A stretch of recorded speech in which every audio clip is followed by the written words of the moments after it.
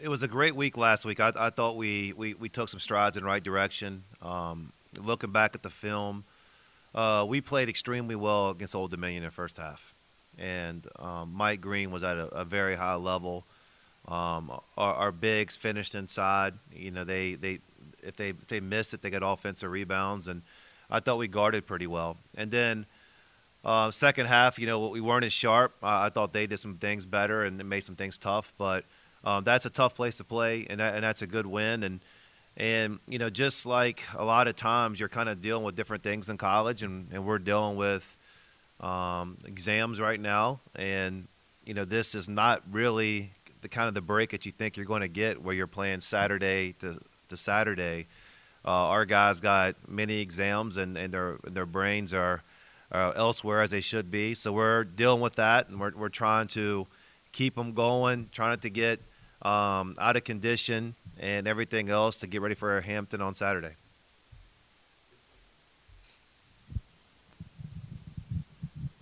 As you look back at the film against ODU, what really stood out in that first half, especially? The passing of Mike Green and Terrence Edwards. That's what really stood out. I knew they passed the ball well, but they made the right reads.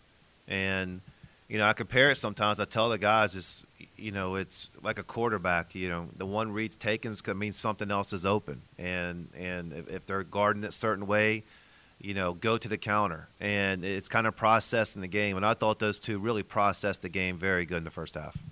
Is that something that you thought this team would be good at, just their ability to pass the ball? Because you're averaging over 17 assists per game, and that's a ton, especially playing the schedule that you've played with just one non-D1 so far. Did you expect your team to be this type of a passing team and share the basketball? Well, there was an effort for us in our recruiting.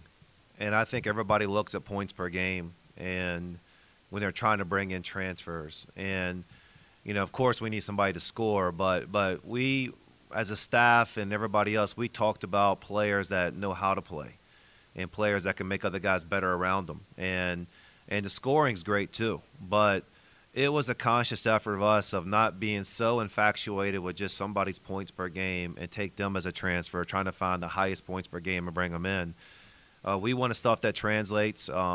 We had some guys already here that could score, but that was a major thing in our recruiting, and it's probably been even a little bit better than I thought. You know, I knew Mike Green was good, but, you know, like when TJ is able to pass the way he is, that's special, and it makes our whole team a lot better. Can you talk about Mike a little bit and what you saw in the recruiting process to try and bring him in? It seems like this system really fits him. He's scoring a little bit more than he was maybe back kind of in his Bryant days. But what did you see in Mike that really stood out and you wanted to bring him in? Well, I thought he's my style of guard. First, very cerebral, and then I don't like the traditional guard who can only pass. I don't like the guy who can only do certain things. I like guys who do multiple things and be able to. Some games high scoring, some games high assist. And I think if you look at his career, he was high scoring at Bryant. You know, that showed he could score. And, you know, he was able to do different things like Robert Morris, where he was able to be a high assist guy and make those plays. So I wanted to be a combination of what he's shown in the past, but at the same time, I never wanted to hold him back. I wanted him to just go ahead and just play. You know, make the right reads. I trust you, and he's got such a good feel for the game. So we saw that, you know, in bits and pieces. And, you know, he was hampered by some injuries in preseason. And luckily he got back healthy in time for most of the games. And then I know we've talked a little bit about TJ, and obviously he's been tremendous all year long. But, you know, is he kind of the type of guy that you're talking about just a minute ago? You don't look at the points per game because, again, he was about 5 and 5 at BC. But did you kind of expect him to come in and do what he's done? We knew it'd be much higher, but because we were going to lean on him more. But I've known TJ since probably his junior year in high school, and I watched him then. And if you watch TJ in high school, the ironic thing was he was a knockdown three-point shooter, and that was his main thing. Now, at the time, he had great hands and, you know, great feel for the game, good size, tough. You know, had the qualities you see now. But I knew he had more scoring ability. Because he was asked to do what he was asked to do at those different places. But even at his second year at Drexel, he had some good scoring bursts during that moments at Drexel. So The scoring we knew he could do. He rebounded at a high level his first year at BC. He was sick last year and missed some games, this and that. But if you look at what he did his first year in the ACC, he already rebounded that level too. They had a record crowd at ODU the other night, and obviously you guys have played in some tough environments, but you've mentioned kind of being a marked team this year. Have you been doing anything to kind of get the guys ready for what they might face in conference play, just as far as, those kinds of crowds and atmospheres? We haven't talked about it in conference play because, that's still far out. But going into a game like that, I always try to tell the guys what I believe the environment's going to be like. I don't want them to be surprised. And, I want them to understand sometimes we go into places and there's 200 fans. And that's difficult, surprisingly or not, because there's no energy. And I want them to know, hey, you're going to go into a hostile environment, packed environment. And I just try to prepare them the best I can so they know what to get themselves into, and so we can prepare as a staff. But I can tell you this, our guys, the bigger, more hostile crowd on the road, the better. They love it. They absolutely love it. Sometimes too much. They come in and they love that challenge, and that was a good atmosphere. When we played there last year, it was a good atmosphere. So our guys like it, and Old Dominion does a great job. I think they led the league in attendance last year, didn't they? I think we might have been third or fourth. I think they led the league, so they do a good job drawing for games, especially when we're there. You guys aren't on your stats. We're going to have trivia time. We'll start questioning people. Did they? Yeah, they draw well. Just kind of looking ahead at this schedule, have you had a chance to start evaluating Hampton? And if so, what have you seen out of them? Yeah, started working on them last night. Been working on them all morning. Here's the biggest thing with them. They got an all-conference player is getting eligible tonight. And so it's one team that played 8 games. And, Nesbitt's coming back tonight, that's what was in the paper. And he's very talented, extremely talented. So I think what's going to happen with their team is I think they're going to start being different and win a bunch of games. So I'm watching them now. They play a non-1 tonight. We'll evaluate that. But Hampton is athletic, transfers, have guys that have had, good moments in their career. And I think they're putting it all together. So, we kind of got to be ready for just them being at their best, and we're sure we're going to get their best shot. So they shoot it well. I love the kid Kyrie Smolin. I think he's a really good player, tough player. Played at Massanutten Military right up the road. And, the transfers they brought in have really done well, especially the transfer from St. Francis. He's really shooting the ball well, great size wing. You mentioned a couple weeks ago how you thought the team has been really locked in on game plans, especially at the start of games, and that seemed evident against ODU again in the first half. What do you think it is about this group that is that something you've kind of preached, or is that something they've taken ownership of themselves, or what's allowed you guys to get off to such fast starts in games, you think? Well, the basketball part of it, I think I have basketball guys who love that part of the game. And, Noah Friedel and Terrence Edwards and Mike Green and Julian Wooden, like these guys are talking basketball all the time. And they're talking game plans, or talking adjustments. And then when we're saying something as a staff, they ask questions, which I know they're active learners when they're doing that. So I think it's a part of that. I think they know how important it is.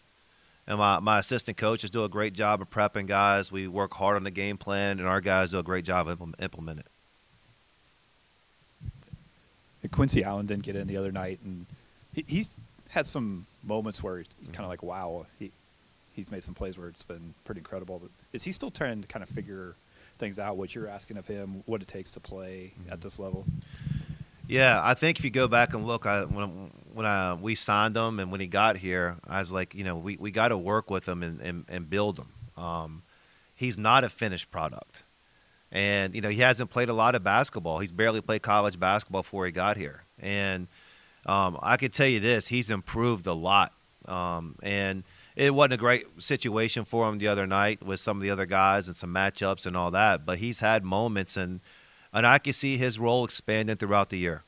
I really can, because he's worked hard. He's gotten better. He's picking up a lot of things we're teaching.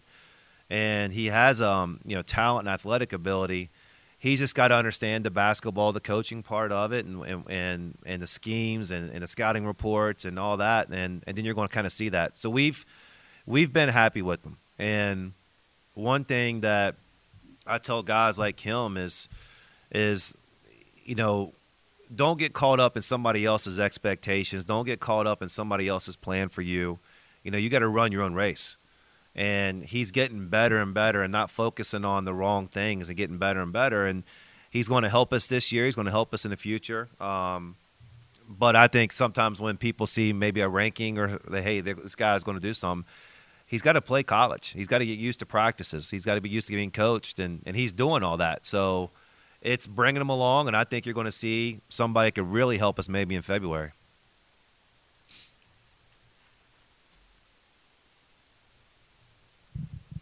You're giving up just 41% defensive field goal percentage.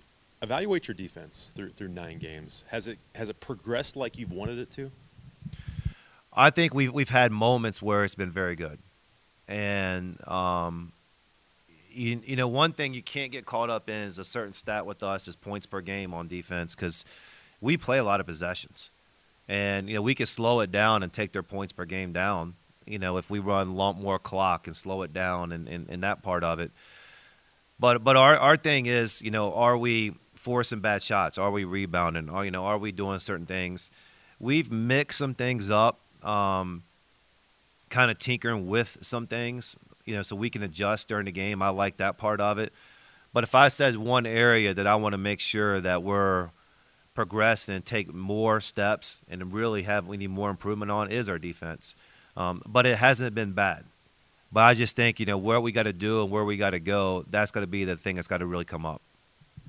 Is this a challenging stretch as a head coach as far as, again, finals this week, lots of other things going on? The guys will be going home for Christmas for a little while. That's always a challenge to keep their minds right. Is this a challenge to keep your guys kind of locked in these last 2 weeks? Yeah, but it has been a challenge. Yeah, this week is every year. And kind of like going in, like you're talking about the holiday season, it is every year it's a challenge. But we've had to deal with a lot of stuff here, and whatever we are now, 5 or 6, 7 weeks into the season, we've had a lot of things to deal with, and good things. But those good things can be challenging too, and kind of the JMU campus being on fire with game day and momentum and excitement and all that. Like all that's, could be distracting and challenges and everything else too. So we've been dealing with them. I hope we're learning along the way that we're able to stay focused and things that we might not have done great in the past we're fixing. But these are different types of ones. The mental drain from academics, we got 2 of the next 3 on the road, that challenge. Then going home and the families and everything else, and then you're getting pulled that direction. Then coming back, getting ready for conference play. It's a lot, but I like having an older team. I wouldn't want to do all that with a younger team because then I think you might be really inconsistent. Older guys, they know what to do. They might not do it perfect. They know what to do, and they kind of know how to reset themselves. With conference play on the horizon, have you dove into a lot of the conference and what they've done here in the non-conference so far? Watched it, kind of as a bystander. A lot of those games. Really haven't had too many common opponents. We had Louisiana. They played Buffalo. We've had a couple of them. I've kind of like seen some teams in the league. And the only thing we've really done as a staff is we kind of prep for some of those Saturday games early on, and just made sure that we thought we were about 25 or 30% prepared for them already, because you get in that league play and that Thursday, Saturday happens quick. But besides that, we've kind of just stayed where our feet are and focused on these non-conference games, with the exception of maybe a couple of them.